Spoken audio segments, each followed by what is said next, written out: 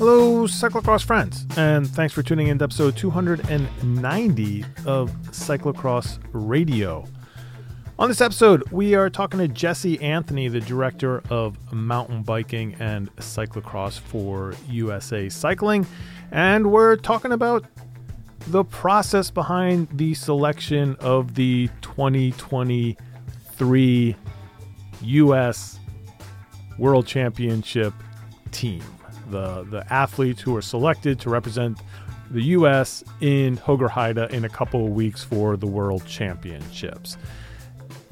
The selection criteria, how it's evaluated, how it is implemented, has been a debate that's been going on for years and will continue to go on. But I think the most important thing here is to at least have Jesse on to discuss why USA Cycling did what they did for this year and the philosophy behind it and what they are looking to achieve. And I think that is a good conversation to have. And I was really happy that Jesse agreed to do this and was happy to do it. I think he wants more transparency in the process. And I was happy that Cyclocross Radio was able to make that available to him. So I hope that you get something out of this conversation. After that, Zach and I stick around to talk about the European National Championship. So sort of a two-part in one episode here this time around.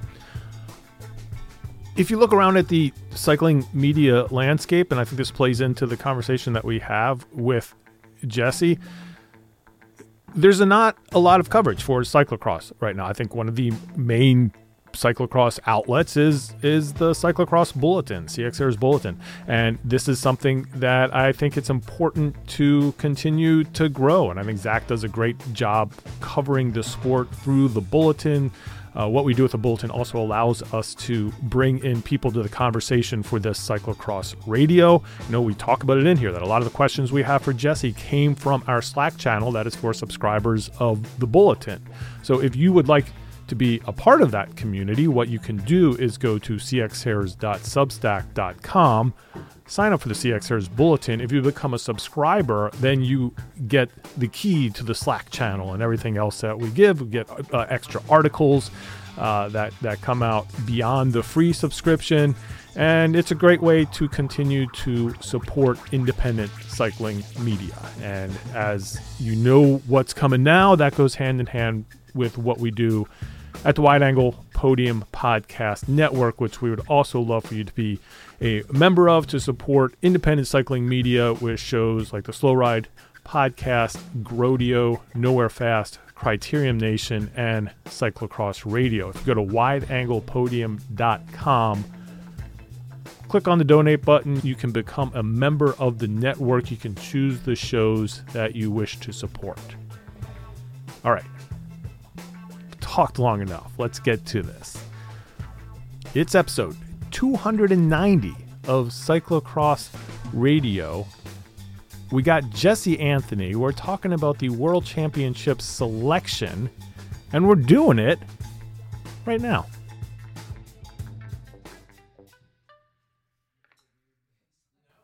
All right, we are back in the media pit. We have a special guest with us today.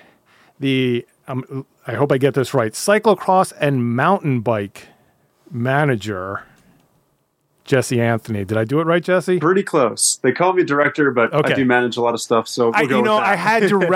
I had director on the tip of my tongue, and I was like, oh man, I hope I don't get, director, cyclocross, also mountain bike.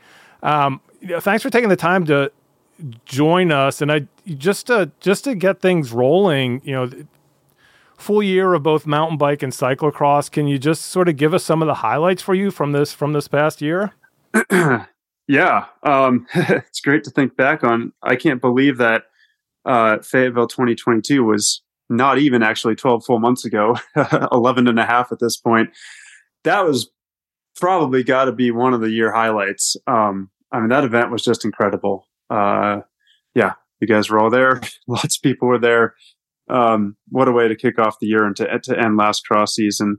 And then I got to work with the mountain bike team for the first full season. I did a little bit of work with the mountain bike crew in 2021. It was really great to join that program full time. This year, I got to travel around quite a bit. Love that sport, love the events and venues that we go to. Mountain Bike World Championships in Léger, France were unbelievable. That place was just beautiful, and the French crowds were amazing. We saw some awesome racing, obviously. 3 medals for Team USA, which is really cool. Haley Batten, XCO, Gwen Gibson in the XCC, and of course the team relay, which, if we're going to talk about highlights, hopefully upcoming is the World Championship Cyclocross team relay, which will be a World Championship event. So, yeah. All right. I always looking forward. It's great to reflect on the past. So thanks for bringing that up. No, looking forward is fine. In fact, just since you brought it up, I'll ask, how does it work for selection for that relay team? Have you already told people who's in it, or when do you make that call? Yeah, great question. So I'll just speak to cyclocross coming up. It's very similar to what we do in mountain bike. It has to be riders that were already selected for the event, which makes sense. And then it's just by coaches selection. So Stephen Hyde, of course, the cyclocross coach with us at USA Cycling, and myself will basically look at who we think will be the best for one lap in each category. We'll put that team together. Of course, not all those athletes are forced to do it. This is kind of an invitation for us. I think some people are still trying to figure out if this one very, very hot lap to start the weekend is something for them or not. Yeah, we'll put that team together. And then, a fun thing is always selecting the start order. There's a little bit of strategy behind that. I learned a lot about doing that from the mountain bike events, where we actually got second and third at last year and then this year's World Championships. So would love to keep us on the podium. And of course, we had a team in, second or third in Fayetteville at the test event. Yeah, it's something fun for us because we love overanalyzing everything. So getting to look at what federations start who when is always fun, and seeing how it sort of shakes out in the end. Yeah. Well, there's actually really fun. I enjoy that process because you really think you don't know what the other teams are doing, the other countries are doing, and you don't know until the start list is released, which means your team has to be submitted. So yeah, it's like you go on the rider's experience and kind of you really, it helps to know their personalities, their tendencies, their experience levels. Because you have to think someone who's going 5th or 6th, like last, if we're behind, what is that rider going to be feeling if they're chasing after someone? If we're ahead, how are they going to be feeling if they're being chased? Which riders would be best handling that? What position do we think we'll be in after the riders that we set up to go before them? So I could have a whole another long conversation about this, but it's really fun to work through that strategy. Yeah, no, I don't want to take all of our time with that because we have other things to get to. But yeah, so just to confirm then, so you can't, it's not like in other sports where you can call a timeout, see what the other team's going to do, and then reshuffle your order. You basically have to give your order days before, and then it's set. Correct. Come up with our list, and that's what we go with. All right. So the main reason we wanted to chat, as every year, we have the World's selection for World's team, which is going to be in Hoogerheide, the first weekend of February coming up here. And it's really an exciting time. I think it's an exciting time for U.S. cyclocross community to see who's going to make the World's team. And then always the discussion that happens afterwards. So I guess just to start, before we get into the nitty-gritty of who and why, just from years past until now, has there been a change in philosophy on how this team is selected? Yeah, great question. And the answer is absolutely yes. So, man, I don't know how far back I want to go in history, but we'll kind of start where I started. I basically inherited the 2019 World's team in Bones. I didn't have anything to do with that selection other than starting the job, executing that selection document, which was already published, going on to Denmark, and we had the World Championships. After that, I worked with Mark Gullickson, who was I was his direct report. He was mine. Can't remember how that works, but he was still the high performance manager for cyclocross. And Scott Schnitzbahn was our VP of athletics at USA Cycling. I worked with them to develop a slightly different criteria than had been established in the past. Bill, I believe we had a conversation about that. And I learned a lot through that process. I learned a lot about what I thought didn't work with it, a couple of things that did work with it.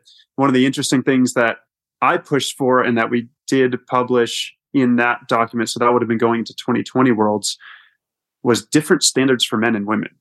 And after having gone through that year, through that selection process, I realized that I believe that was a flaw, and that wasn't something that we want to continue. We want to have equal standards or even standards for both men and women categories. Things that makes a lot more sense.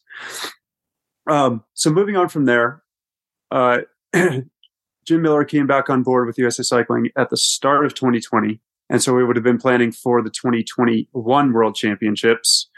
Of course, COVID hit. But at that time, we were also aligning the philosophy of the cyclocross World Championships to be in line with every other discipline we have. So track, both sprint and endurance, BMX, freestyle, and race, mountain bike, and road cycling all have a very similar level of standard of like international performance standard and philosophy behind their behind the selection and the team, like the qualifiers to make the team. And cyclocross had just been this like, well, you're not an Olympic sport, so whatever, go do your thing. And it had been over there with a totally different philosophy behind it. So we wanted to create more consistency in the organization between disciplines. And so in looking at that, we said, let's align the criteria around Worlds much more. And we modeled a lot after mountain bike because it's a pretty similar sport when you look at road, track, etc. Mountain bike's the closest one to it. And so we brought the qualification standard internationally closer with that discipline. That was going into 2021, which was COVID year. There were only 6 riders racing. They all pretty much went to Worlds. We had that same philosophy going into Fayetteville, but of course, because of the home World Championships, we wanted to fill the team. We just thought that was the right thing to do for the country, to have every spot filled, every U.S. athlete opportunity to race in front of their home country was important. So while we had that philosophy behind that criteria, we also extended it for the specific purpose. So this is really the third year that we've had this level of criteria in alignment with what we started in 2020, but it's really only the first year that it's played out this way. Yeah, so if we go back, you look at Switzerland, well, yeah, I mean, the team that you adopted in Bonza, 25 athletes, go to Dubendorf, you had 25 athletes again. I think that we can kind of just put 2020 aside. That was just 6 athletes, really hard for people to get there, and just a struggle, and I think a victory just to have a team there at all. Mm-hmm. And then in 2022, 38 athletes. So right. So I mean, this new philosophy is in place, but I think if you're on the outside looking in, you're not seeing that change, because as the numbers I'm reading off, they're all over 20 athletes. Again, we're just discounting 2021, and then we get to 2023, and we have a selection of 16 athletes. So this kind of is where we're seeing really the big change since you've become the director. Correct. Yeah, and it's yes, absolutely. Like I said, this is the first time it's really playing out that since in the 3 years we've kind of have it implemented this way. The first time it's really playing out the way that it was designed to. So the common questions that come up usually revolve around resources and money. So. And that's the thing that I think you're hearing, I'm sure, about this team selection. Oh, USA Cycling, Mud Fun, whoever doesn't have the money to send a full team. True or untrue? Untrue. If we wanted to, we could send a full team. Great. That's good to get out there. And so it was more just you were sticking to the selection criteria. For instance, how many people qualified under the criteria. Well, let's just go. You had Pan Am champions in there, right? You have no say for them. Is that correct? Correct. And sorry, let me just bring this back one second. We have, I say, we have the money to send a full team. We would not be able to do anything else for the rest of the season, and Stephen Hyde would not be the cyclocross coach. It would probably take all of our resources to send a full team. So could we? Yes. Okay, so there is some resources consideration. Of course, there's going to be some resource. You're not going to send everybody over on a private jet either. I mean, there are going to be some resources consideration. Absolutely, yeah. So, and sorry, I don't mean to. I should clarify that and kind of say that with a little bit more purpose or explanation. Yeah, like is it possible? Right? Could we fill every spot and make it work? Yes. Like there's a way to make it happen. We might have the resources, but yeah. So a lot of this conversation, I think we'll get in this a little later, is about resource allocation. Is kind of how I put it. And I definitely would. Yeah. So then, do all the athletes who are going have a full ride then for this year? That's something that I really want to work toward.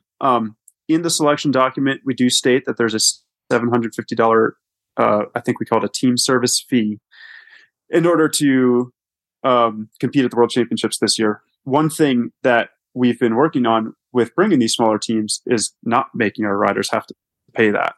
I want to say, so I think for mountain bike World Championships, we're either able to reduce it or negate it. And that is the hope this year. I got to see how things are playing out with the budget. But that is definitely a big goal of ours. Do national team members have to pay that fee, or is it waived for them? No, that's not waived for national team members. There's a certain level of fully funded in the selection criteria. It's a very, very high level, but they would not have to pay that fee. I guess one of the questions that we heard, we asked bulletin readers then, and I think people are going to want to know this is, if there is a rider, there's some money that you guys are putting up, there's a fee associated with, the service. Like, let's say they're there and they want to pay to be on the world's team. They meet some criteria. What's kind of stopping you from that? And what's the philosophy behind kind of the change that we've seen? Yeah, that's a great question. So one thing I do want to clarify with this fee, I think, like I said, it was $750. It might be $1,000. So maybe go read that before I'm quoted here. But that is a portion of supplemental. It costs about $3,500 to $4,000 per rider just to operate at this level for 1 weekend of racing. That's because of the number of staff we have to bring, just the level of support that we provide for an event like this is so high because, for obvious reasons, that fee is a tiny supplement to it. So I think, unfortunately, a lot of people read that and say, well, I'm paying my way anyway. I have to buy my plane ticket, which is true of almost everyone as well. And it'll be a bit more fundraising will have to happen before we can provide plane tickets. But that $750 covers a mechanic. No hotel, no food, no soigneurs, no vans, yada, yada. So just to clarify that. Out of the 16 athletes who were selected, were any of the choices discretionary? Yeah. So 2 of the junior men, Ben Stokes and Miles Mattern, were discretionary selections. And discretionary selection is always interesting. In the past, in cyclocross, and again, not to get too much into the history, but discretionary selection was used a lot in the cross program at World Championships to fill teams, or maybe not even fill the roster, but add significant numbers of riders to the rosters. Our discretionary selection principles have been kind of reformed over the last few years a few times as well. It is a document that is posted on the website in the selection criteria. But if you read that, it basically states how it's as objectively as possible proving a subjective point or subjective argument. In the end, sports are not all just objective. It's this people's lives and experiences and performances, and as much as results or times can be pretty black and white. There's a lot about athlete performance and development that is, as you can fully understand, not black and white. So to get back to the original question, if we look at Ben Stokes and Miles Mattern, who are the two discretionary selections on the whole team, they're both in the junior men's category. Junior men were taking 6. There were 4 automatic qualifiers. AJ August won the Koppenberg Cross. That was his automatic qualifier. His top 10 overall in the World Cup was actually his automatic qualifier because the Koppenberg was outside of the selection window, which starts after October. David Thompson, the Pan Am champion that Bill, you mentioned, that's a UCI rule. It's a UCI selection. It's not something that we put in our criteria, but we do have to honor it, of course. And then the 2 riders who qualified on points in the races that we listed in the criteria, that was Dan English and Magnus White. So they all 4 automatically qualified their spots. And then you look at Miles Mattern and Ben Stokes, and in the U.S., those guys went back and forth with these other 3, I'll say, because AJ didn't really race much here at all in the UCI categories. But between Miles, Ben, Magnus, Dan, and David, nobody could pick who was going to be the first place rider on the day in any given race. Like, those guys went back and forth all year. You throw a little stone in the middle of them, you hit all of them. They're so close. When you go over to Europe, there's a little bit of bad luck involved. Of course, we don't really make selections based on luck, but you look at the performance of Miles. He was mixing it up with the top guys who had already automatically qualified. He's a pretty easy discretionary selection where you look at the discretionary criteria and you look at the trajectory and you look at the results and the head-to-head competitions, and he's right there with those guys. So, like, he didn't meet the qualified automatics because there were only a certain number of spots in those points domestically, but he was right at the level of those guys performance-wise. Ben, very similar. If you look at head-to-heads, he may have been like 1 or 2 behind Miles, but again, his results, podiums in a lot of UCI races, at the important races like Rochester, Pan Am's, what else? North Carolina, and then of course Nationals. He was right there. So, if we look back, I want to concentrate just for a second on these Pan Am automatic UCI qualifiers. If those racers, I think there were 3 of them, 4 of them. Well, you had Bruner, who pulled out. Raylan, Lizzie, David and Jack Springer.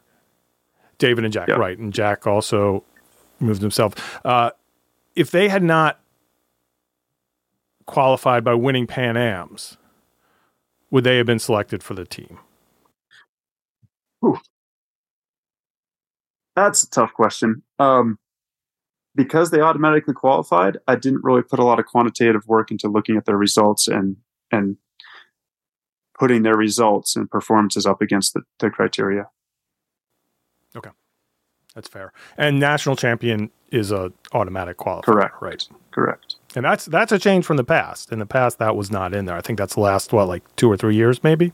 I actually don't know beyond the last couple of years. As far as I remember, it's always been in since I started again, and which would have been the criteria going into 2019, 2020. Yeah, because that was always a thing where people were, you win your national championship, you should go, and then others were arguing, well, that's not international competition. But that's nothing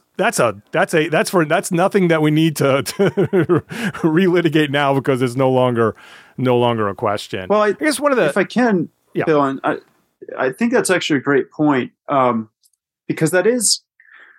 So in the elite category, that is the one outlier. So in the junior category, we don't expect these riders to go race in Europe all the time and be able to get a lot of European results. So clearly we want to provide some opportunity for our best junior racers who are racing domestically to qualify for the World Championships. We think that's important.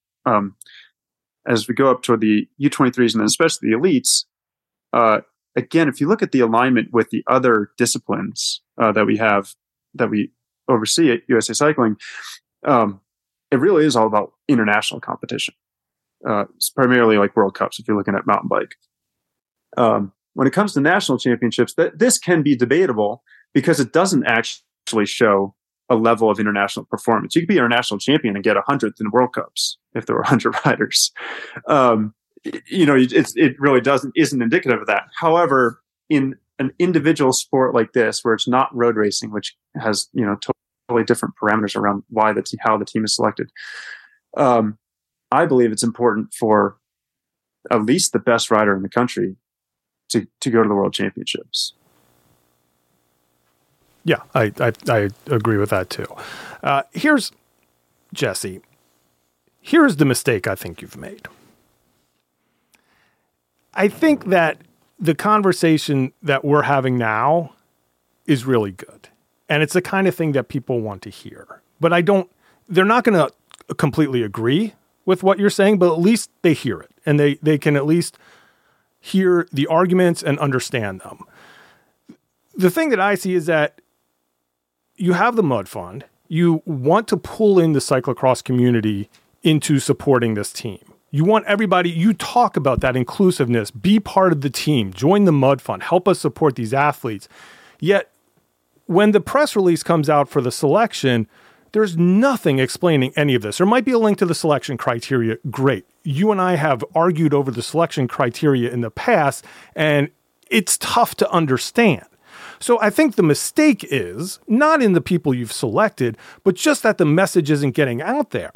And maybe we do this every year. Maybe we just plan it sooner and you can come on and talk about this. But I think this really is a lot of what's going on here, is that the people who pay money for the Mud Fund, the people who give money to the CX Hares Bulletin that we hear from all the time, are cyclocross nerds. It's a small community and a lot of them are nerds. So they want to know this nitty gritty. And I don't think any of it's a secret. It's just being able to get that message out. Bill, you're 100% right. And this is why I agreed to have this conversation on a Monday evening. And I'm really glad that we are. There's a lot I could say about this. Trying to think how to keep it concise. We just this past week, we had our department summit meeting with the sports performance team. So that's all the discipline directors like myself, some of the national team coaches, and of course, Jim Miller, our chief, our fearless leader. One thing we discussed was around these selections and our transparency or lack thereof around them, and just explanation of them. Because I think you hit the nail on the head that people being in the dark is what creates most of the, I'll say, contention around this selection, or lack of understanding, or complaints, or whatever you might call it. Absolutely right. We have not done a good job of saying, this is our strategy around the event. This is our goals around the event. This is our strategy to achieve those goals. This is the criteria we set in order to achieve the strategy, to achieve those goals. And we haven't broken it down like that for people.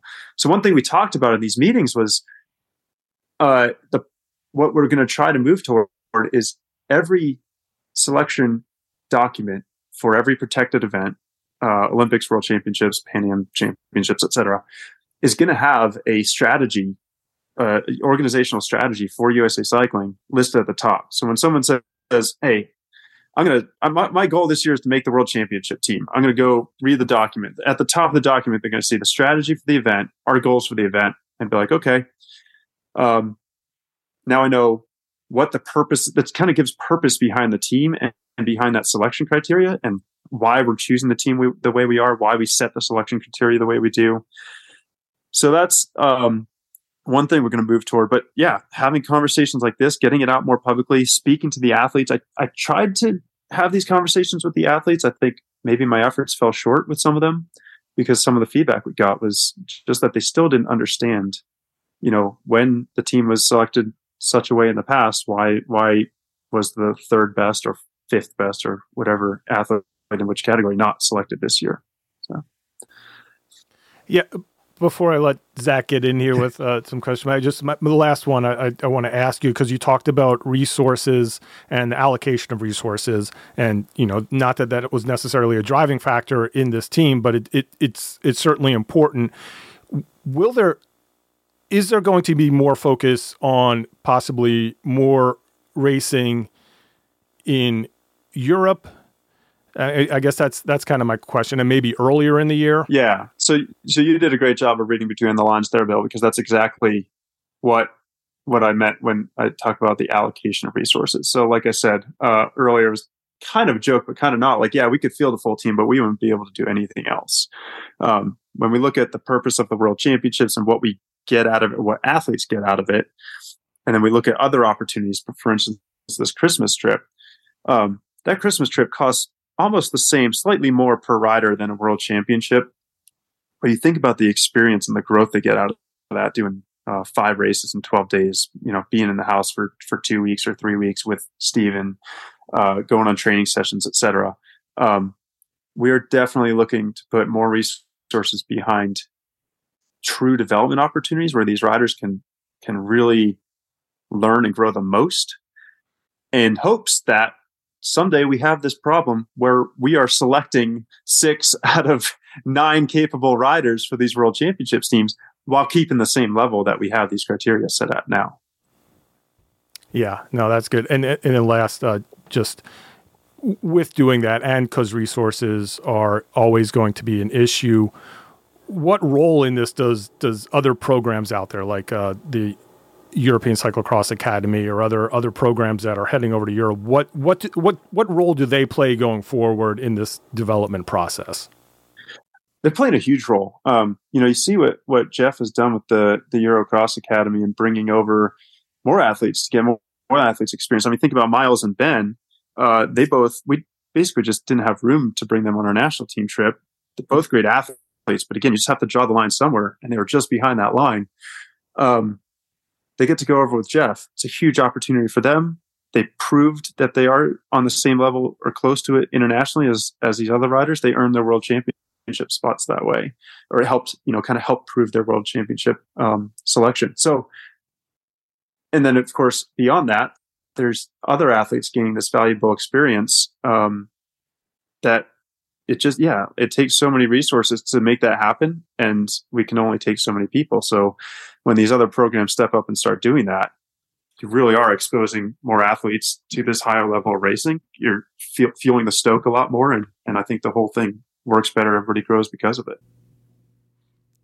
Yeah, I think I was Bill's second to last point there, I think was, I was also able to read between the lines. I actually do like what you've done, that you've put this focus on sending riders, especially the young riders, for blocks instead of just worlds, right? Like they get to race multiple times.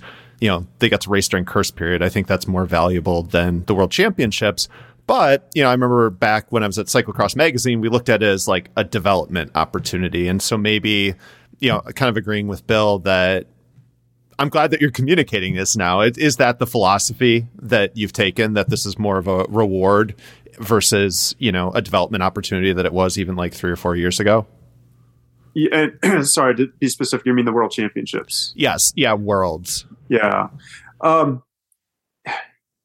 think even calling it a reward is something that we have to steer away from. I think what I see from or hear from a lot of the athletes is that they're trying to make the world's team. And it's like, that's a goal in and of itself. And that's where I think historically, we've just done a disservice to the cyclocross community. I think, Bill, we talked about this a few years ago, where we've kind of created that, it's not a stigma, but like that thought where it's like, yeah, just make the world's team, and then you've made your career, or you've had a successful season because you got there. World Championships is the highest level competition in the world for cyclocross. We don't have the Olympics, obviously, so this is it. We go there to perform. Our goal is to go there and win medals. In some categories, we're pretty far off from that right now. We're going to keep working at that. We're going to get closer. But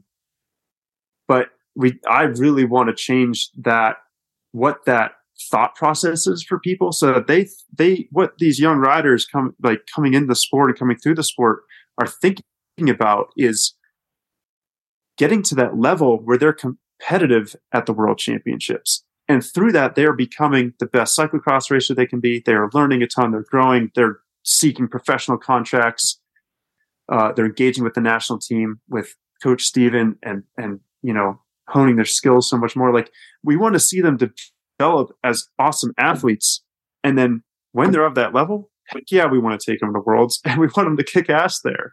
But just getting to the World Championships and calling that and I don't mean to insult anybody by this. I hope this doesn't take in the wrong way. That's part of the conversation I think we need to change a little bit. And then the other question that I have is, what do other federations do? Like, do you know, like, what France does? What are the requirements for making the World's team from, like, a country like France that is okay, but not great at cyclocross? Yeah, I haven't looked at their criteria a lot, or at all, I should say. It would be interesting to review France, Belgium, Netherlands, Germany, Italy, a range of countries. When I look at the start list over the last few years, it's my understanding that the U.S. is almost always the largest delegation, or very close with Germany. Belgium and Netherlands. Bill, do you actually have numbers on this? I don't, but I think that's, okay. Yeah, we could even look for that and talk. I feel like that's something you would probably keep an eye on. To me, it's like, I know how many we have, and I'm busy managing them, so I don't always read all the numbers. But yeah, France, I feel like in the past, like even in Dubendorf, France had like 16, and I think we had 26 or 25. Germany, 12. Czech Republic, 16. So we've always had a ton of riders. And I think these other countries, they narrow down the resources and say, like, well, yeah, they're doing the same as what we're doing now. Worlds is for high performance, and then there's development opportunities to get these athletes to that high performance. I think you've really answered this question, but it's one, as Zach said, we have this Slack channel for the Bulletin, and we said, hey, we're going to talk to Jesse. I know everybody has questions. What do you want to ask? And one of the ones I think we kept hearing over and over that you've touched on, but maybe just to hit home, is something along the lines, and this is not my words, this is the questions that we're getting. What is the harm of sending a full contingent? I'd say the biggest downside, probably two big downsides. One is going to be resources that take away from our other development efforts. That's probably going to be probably the biggest one for a full team. The other consideration is the level of support for the riders who are performing at the World Championships. And when we're talking about winning medals, which is what we are really trying to go there to do, and again, we have some work to do, but we have to set these high goals in order to meet, in order to meet them and work toward them. We have to say what we're trying to go do. The level of focus and resources and support that it takes to accomplish that from all sides is massive. And so you think about Coach Steven or myself, the group of mechanics, etc. This stuff is all scalable, but when it comes down to it, the athletes, like, those resources are really valuable. And that focus at an event like this, in order to perform at that level, has to be super high and super dialed. So large teams, if you were around Fayetteville at all, like, it was amazing how well that event went for us. And we had, I actually don't even remember the number of staff, some 30 something, almost equal to the number of riders. But that staff worked so hard to make it happen. It was amazing. So it's kind of possible, but really, in order, like, the resources and focus is the biggest one of everything that's going on at the World Championships. I think that's all. You had 30 minutes to gave us a little over that, and I really appreciate it. And I really do find that there's a lot of value in having these conversations. So thanks for taking the time, especially day before you're heading over to Europe for that next World Cup. And Jesse, thanks, and we'll see you in a couple weeks in the Netherlands. Oh yeah, we will. Thanks. We'll see you in Hoogerheide. Yeah, thanks, Bill and Zach. I appreciate taking the time. And certainly, if anyone on the Bulletin does have questions and wants to reach out to me personally, I'm always open to take an email.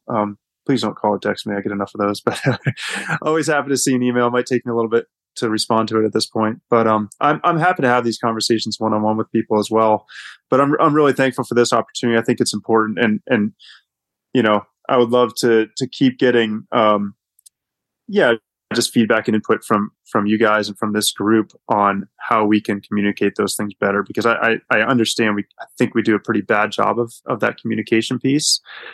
And it's something I'd really like to improve on, because I want us all to be on the same page. I don't want to have these questions come up every year. Every year when the world championship team comes out, I want it to just be like, hoorah, let's go. That's awesome. Those people all rock. We think they're going to kill it. So yeah, thanks you guys. And can I just have, I'd love for Zach to have the final word, because I feel like he was sitting there. and Bill, you asked maybe 2 or 3. This is the last question I'll ask, but sorry, Bill.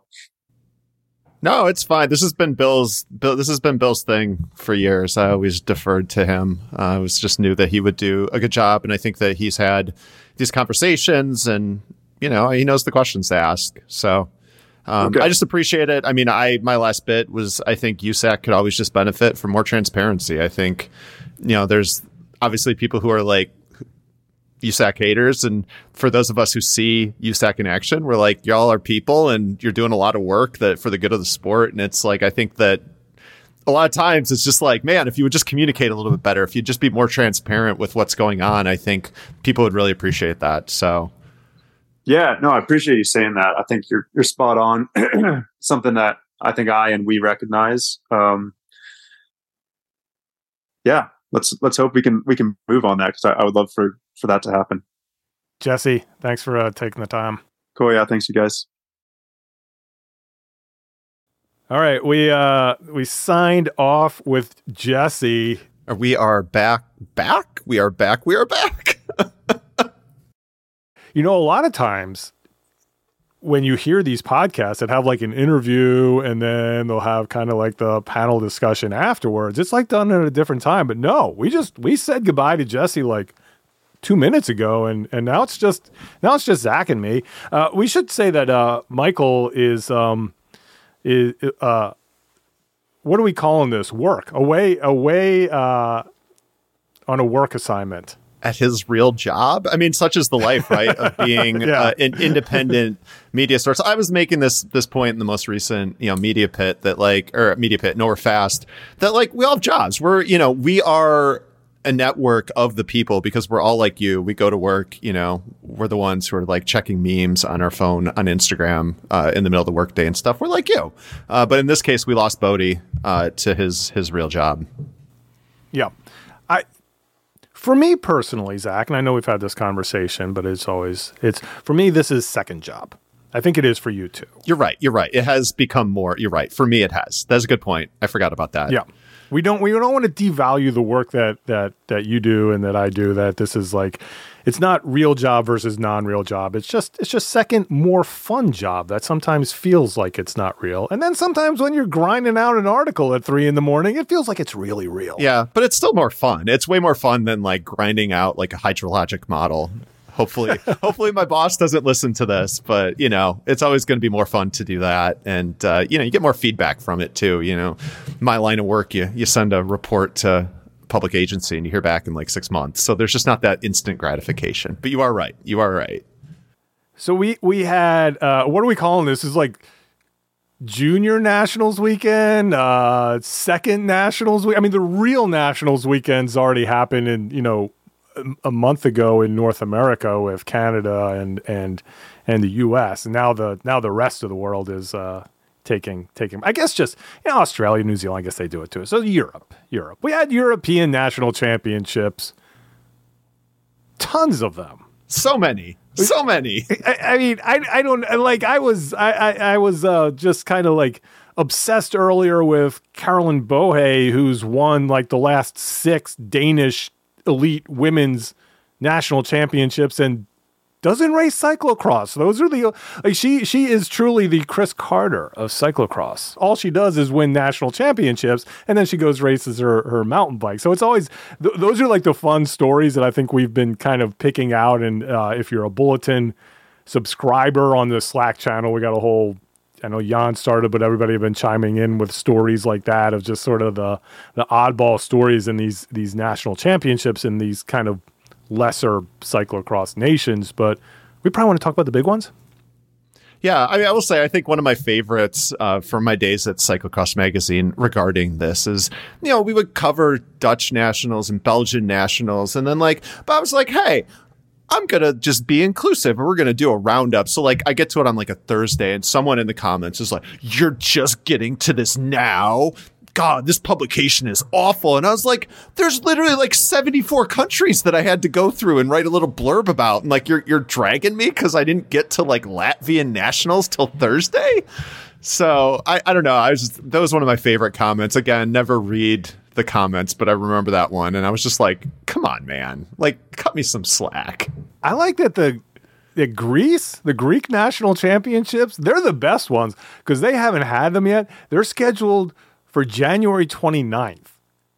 A couple days before Worlds. I mean, are they going to send their national champions to Worlds? I doubt it. If we're being honest.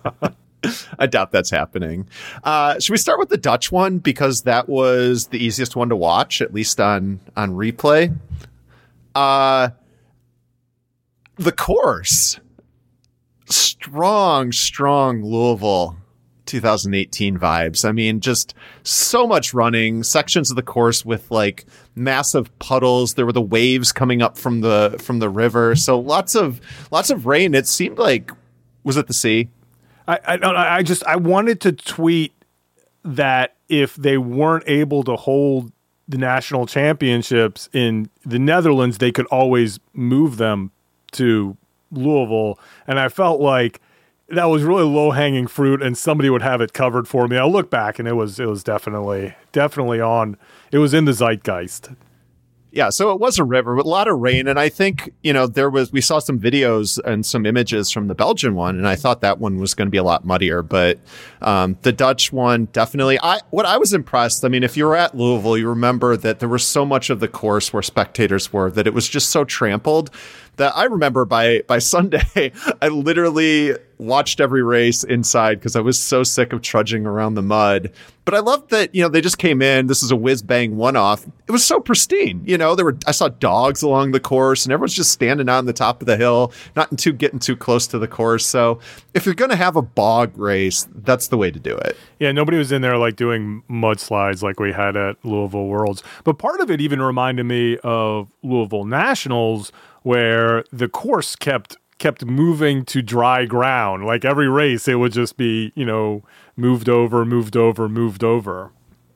Yeah, that's what I was talking about, Louisville 2018. Okay, but yeah, sure. You're right. It was like that during the great flood of the Louisville Worlds. I mean, at one point too, there was the barriers, the metal fencing that was in the river. So who knows? It maybe had this been delayed by one more day, it would have turned into a Louisville World situation. So getting to the nitty gritty, let me start with this question for you, Zach.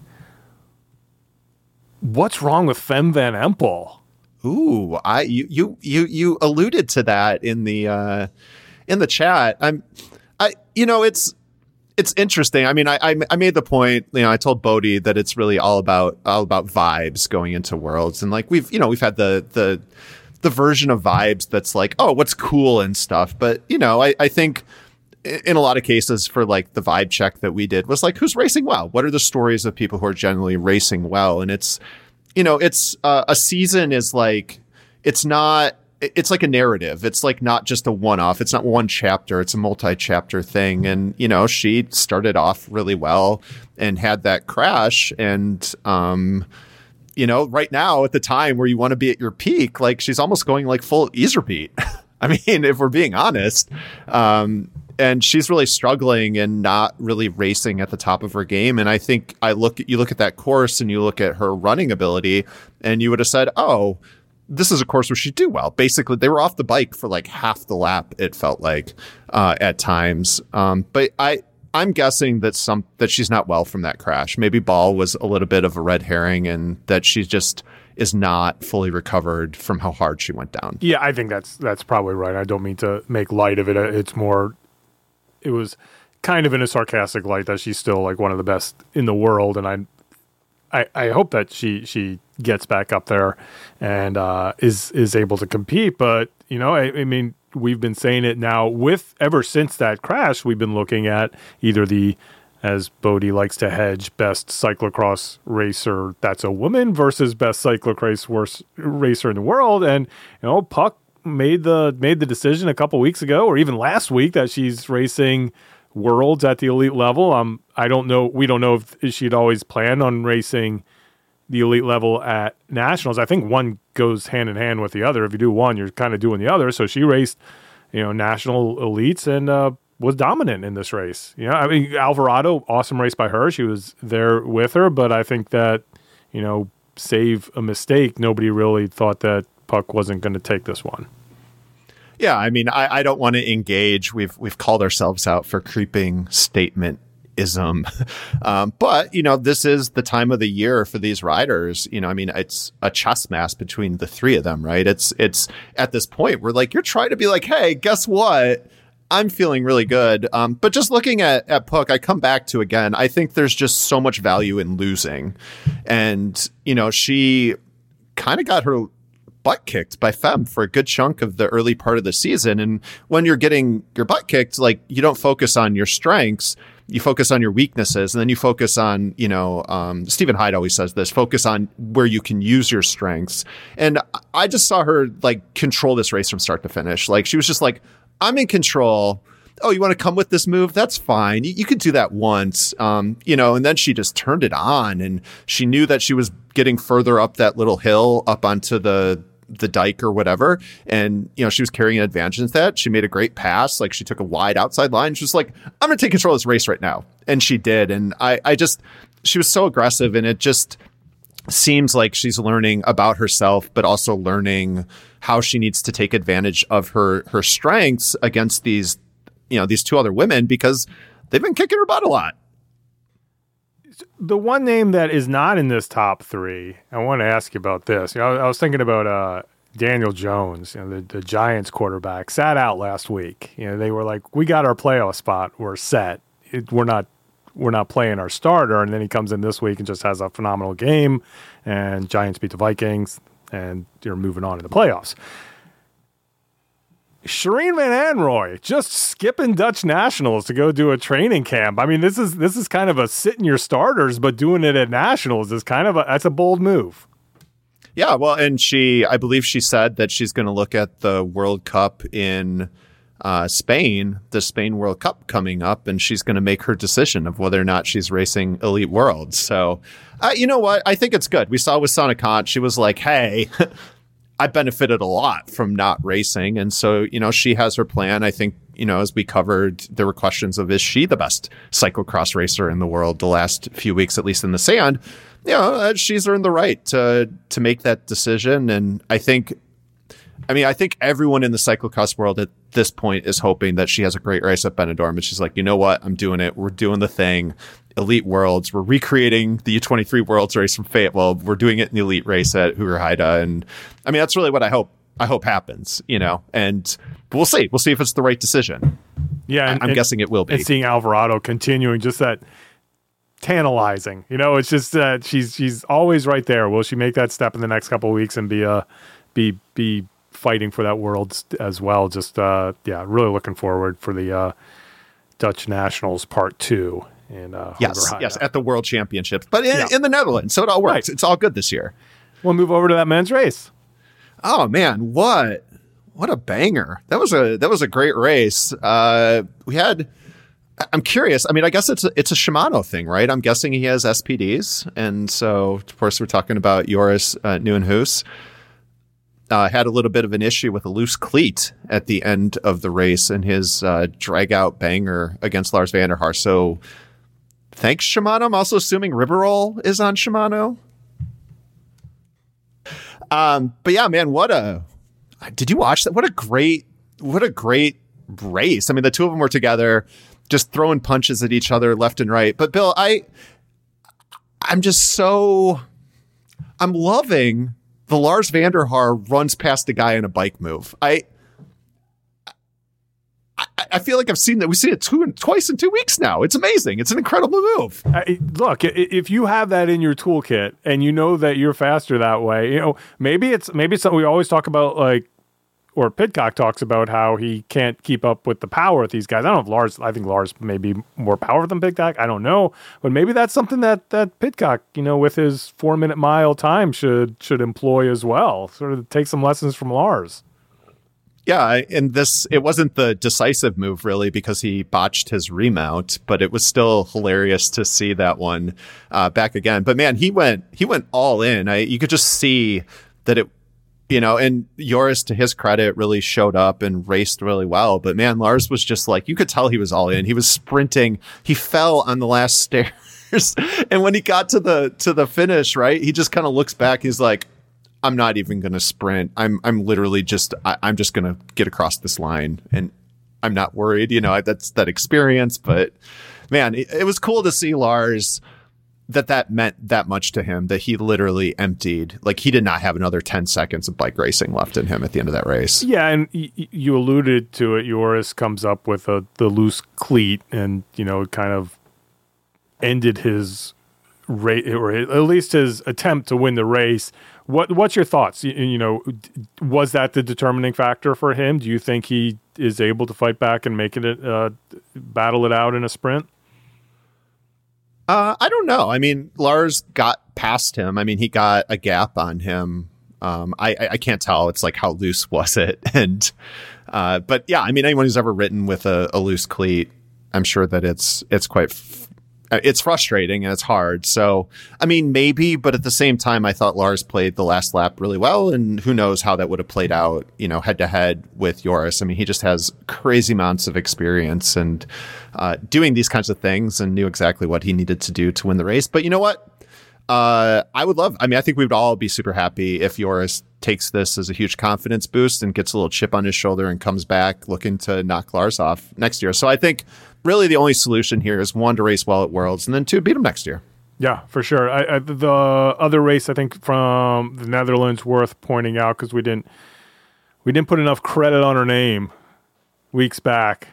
The Puck's pre-ride partner, Lauren Mollengraaf, kind of showing she is the women's junior to beat, winning the Dutch National Championship by almost 4 minutes. Talk about somebody racing down in her category at this point. So that's matching up. We touted the Canadian powers for that junior field. So I think it's going to be that's just shaping up to be a really fun race. But she she crushed it. Yeah, I mean, I guess since we're mentioning time gaps, we talked about it in the green room, the saddest hero cam of all time. To me, it's just remarkable how I talk a lot about how cyclocross, cycling, sport, life is about moments. And like, that was the moment for Lucinda Brand to win her second world championship and Marianne Vos to set the record. And if it didn't happen, everything's changed, I mean, look at the time gaps down to Brand. She was like, 3 minutes down or something like that. And Vos was just a complete non-factor. I mean, at one point, they panned to her and she literally just stopped running. And like, that's like when you're a Cat 3 and you're, like, it's that hard. That's how that hard it was. And so it's just a tough moment to see, but just also a remembrance of like how quickly the sport can change, right? Like, we had written Fem Van Empel was for sure going to win Worlds, like, book it, take it to the bank. And now we don't know. Who's going to win Worlds. So, so much can change in sport, and just kind of interesting to me that this was just kind of like an example of that with respect to like what happened in Fayetteville. So that raises the question, is Fem Van Empel now the fastest racer from, I can't even say it, I'm not even going to try, the apostrophe S town that Marianne Vos and she are both from? Yeah, we'll see. I mean, Vos still has those road chops. We'll see what happens on the road with Jumbo. Yeah. You kind of mentioned it briefly. Sane Kant. Just, well, I don't know if we mentioned, but I guess it came to mind because here's somebody who is going to race nationals and has decided she's not racing Worlds. like nationals was kind of the goal for the season, and goes out and does it again. I mean, you know, I guess your priorities change as an athlete as you get older, and there's still that. I mean, there's no question that she wants to get 16 because, you know, Katie Compton got 15, and I think she's an adult and can recognize that she's not at the level that she used to be. So sure, might as well do it. I mean, it's a sea change. She's still racing on the road. I think you guys were joking that she's a road racer now who also does some cyclocross, but yeah, I mean, the writing's been on the wall, but it gives her a reason to kind of hang on, and it's a thing. Like, might as well keep adding them on, because eventually there's going to be a really good Belgian woman some year who's going to start winning a bunch of titles. And if you stopped at 14 instead of 16, you might lose your record. So, yeah, I don't know. Might as well just keep racking them up while you can. She needs to do it before Fleur Moors gets to the elite level, which who knows, you know, for this race, does she petition next year to move up? She, you know, won her junior national championship. Belgium doesn't have a women's U23 race, so I guess once she's out of those juniors, she'll be in the elites. So there's someone to watch for Sané. What was Christine Majerus? Oh God, how many did she win? Like 14, maybe. It was a lot. Yeah. I don't know. I counted one time, and then I haven't counted recently. I feel like she's the other one who's up there, like with a ton of championships, just racking them up. But like, I mean, she's kind of passed the baton now to Marie Schreiber. So. Right. Another young what do they say, Luxembourgish? Okay. Marion Norbert-Ribeiro coming in second place, and disappointed. I didn't see what happened in there. Do you know if she had mechanicals or some issues? She said that she had, I guess it was weird. She said she was having chain issues in pre-ride, and they didn't fix it. And then she had like 2 or 3 chain drops in the first lap. So she was obviously pretty upset that like she never really got a shot to, because of the I found a recording of it, and it was 2 minutes into the race, and Sana was already solo off the front, so set her back pretty quickly, and she had to fight back for second place. But you know, I mean, she followed it up with the win at the weirdest race, this race that we're still struggling to figure out why Oudegem why it exists. Yeah. Oudegem. Like the show off the new national championship kits, but like it is truly a post tour kermesse is what Oudegem is. It's like show up, have a party. I was saying that I'm almost certain this maybe I was at it in 2020, and this was right after Lawrence Sweck won his national championship, and I'm pretty sure he was swigging champagne in the starting grid before the race. Great. I love it.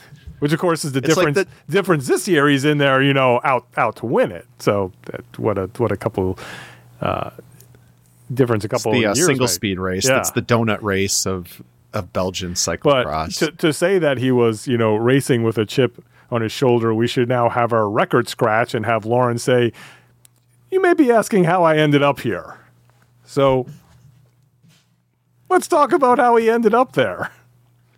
I mean, we've wanted beef. Here's the thing. Let's even start there. Beef. So we've been like talking about the sauces. You started the free Sweck movement last season, which, you know, gained legs and actually came to fruition. And he is now on a different team. And we would sit there and try to create these stories and these narratives about how, you know, the team just supports Ailey and that Lawrence is pissed off and, you know, he's getting yelled at by Jurgen on the sideline and all of this kind of stuff. We don't know what's really going on, and they're not talking about it. But now we see maybe there was a little discontent in the sauces last year that's finally kind of coming out into the open. Well, a little bit. I mean, I think right isn't like the big issue here. You've identified that the sauces, their mechanics are getting right. There's rubbing is racing. We love rubbing is racing, right? That's one of the awesome things about cyclocross is that it's a bike racing discipline where there is physical contact. Like, that's awesome. That makes it so much more fun. But this has delved from like, you know, like lockdown defender to Grayson Allen type stuff. You know, we're getting into like stuff that's just not cool. Like, we need to fix that. There's a difference between the rubbing his racing versus, like, I don't know, like his bike in the pit got tangled in Mikey V's bike, like maybe 2 or 3 laps to go. I didn't see the whole race, so I only saw a clip of what happened. Yeah, it's same boat here, but I think that, you look back and you're like, well, if we're in court here, we can't take, past discretions and apply them to the most recent incident, but it's the same guys who dropped the towel that got stuck in Wout's wheel. Now all of a sudden can't get out of the way of the guy who's battling their guy for the national championship. Well, today I think it was even worse. I'm pretty sure their guy just kind of grabbed his rear wheel or something, and he did a full pirouette. Like, it continued today. Did that happen, or did he just do the pirouette in front of them to be like, sort of like an FU to those guys? It's like, this is again. I saw contact with the rear. I saw something going. I saw some hijinks and some stuff going on. Okay, but I could be wrong. Hey, I'm here for it. And I was struggling to get the translate to work. I was trying to read the stories about this, and it's weird. It's like this stuff happens at the 2 races that we don't have the brilliant GCN coverage for. It was like, no.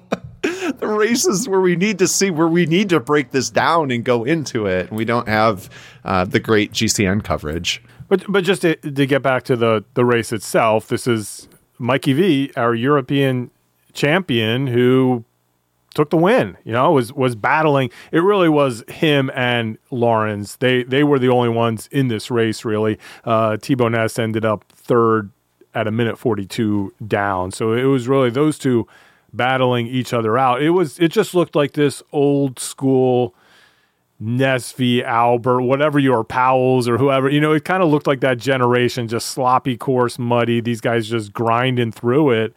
And I don't know if that pit exchange, much like the shoe for the Dutch, and Joris, does the pit exchange really matter?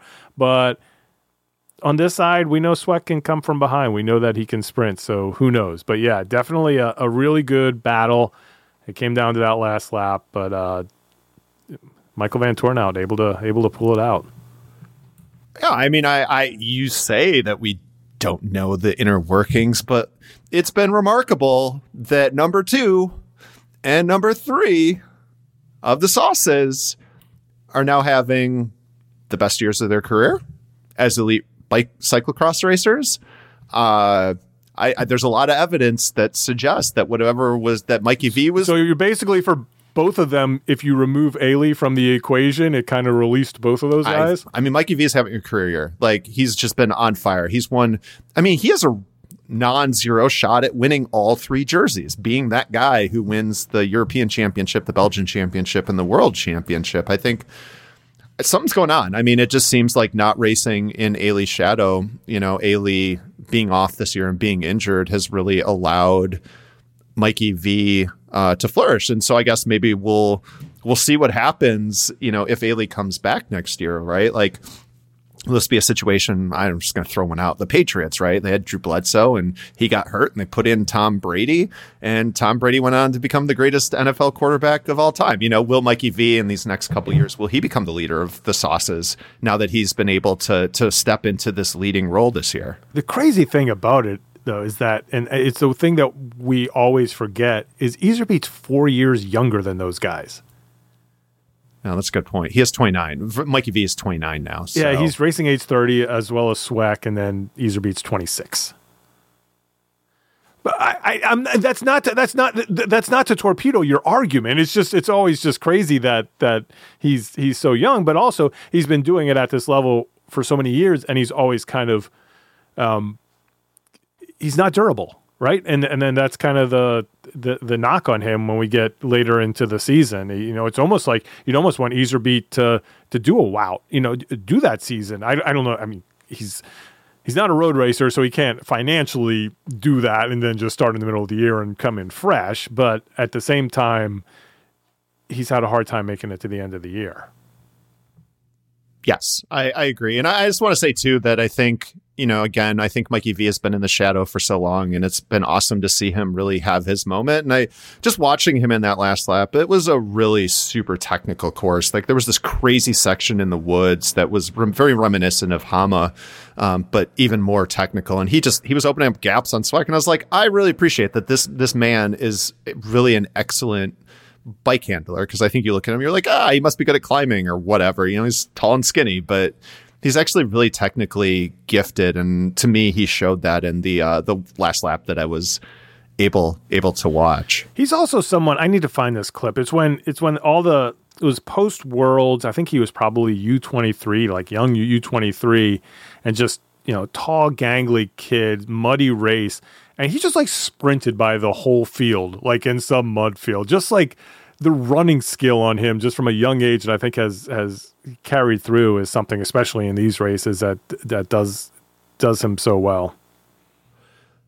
Before we leave it, I do have to say that the beef has been elevated because Bodie did share with us a tweet from the Sauce Boss, and he was making a comparison between his mechanic's little dirty move and when Swecked Van Turnhout at the Barriers at Dehem.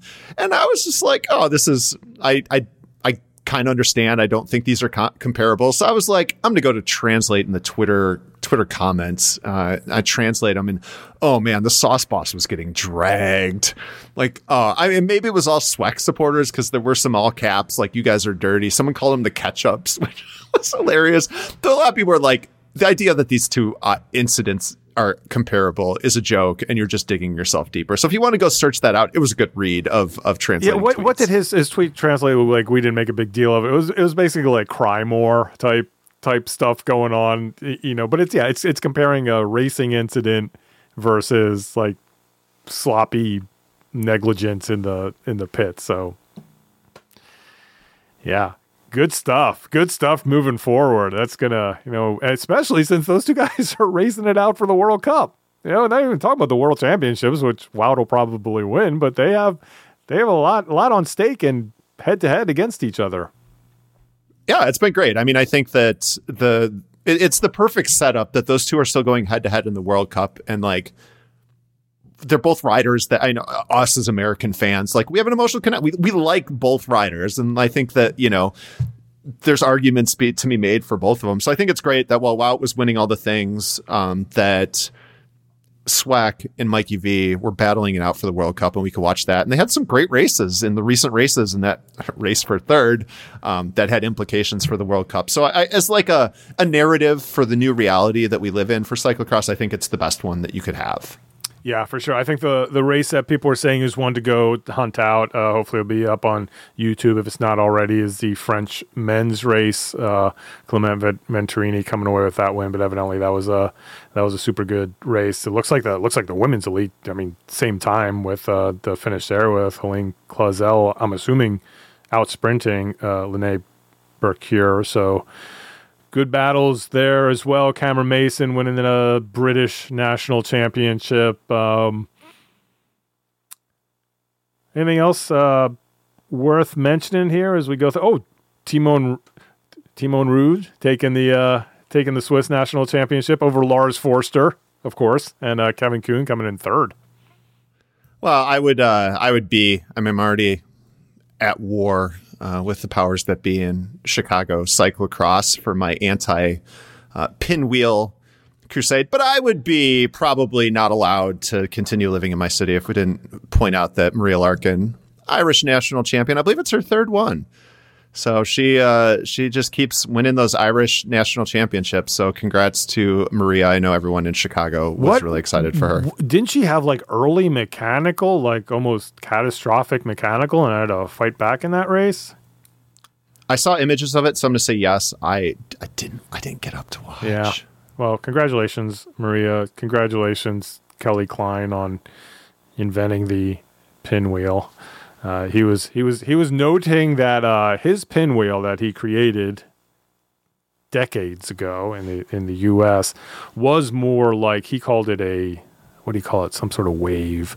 It's almost like this. But that wasn't a pinwheel. I saw the image. It's like a yin yang type I'm thing. I'm fine with that. It's just that it There's nothing wrong with that. You come, you go. The pinwheel, you just keep coming. Yeah. You just keep coming. Oh, wait. Now you're going. Oh, wait. Just keep going. We need 45 seconds more on this lap. What can we do? I got it.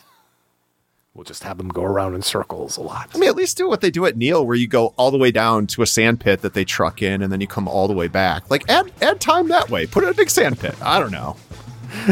On that note, should we close things down here? I know we did. It was great to have this conversation with Jesse, and that kind of took up most of our time. We were never going to do national championships justice, but yeah, I think we got the main points out there. Yeah, I'm excited. We got 2 more weekends of World Cups. I feel sorry for the Belgian race on Saturday. Who knows who's going to be at that one, but it is coming. Bill, my favorite time of year. Let's overanalyze and draw a broad, sweeping conclusion. Let's overanalyze. It's going to be Best in Zone this year. Let's overanalyze the result from Best in Zone. I'm so excited. It is a bulletin tradition, and I'm just beyond excited that we're coming up on this great tradition soon. There is so much to overanalyze, too. It's going to be amazing. All right. We'll talk to you next week.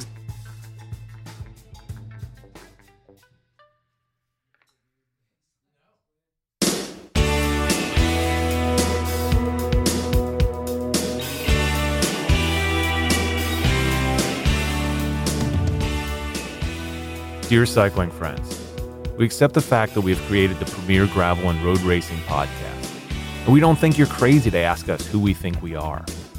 You see us as you want to see us, in the simplest terms, in the most convenient definitions. But what we found out is that each one of us is a hobby blogger, a gravel pro, and a curious newbie. And you can find us on the Wide Angle Podium Network. Does that answer your question? Sincerely yours, the Grodio Podcast.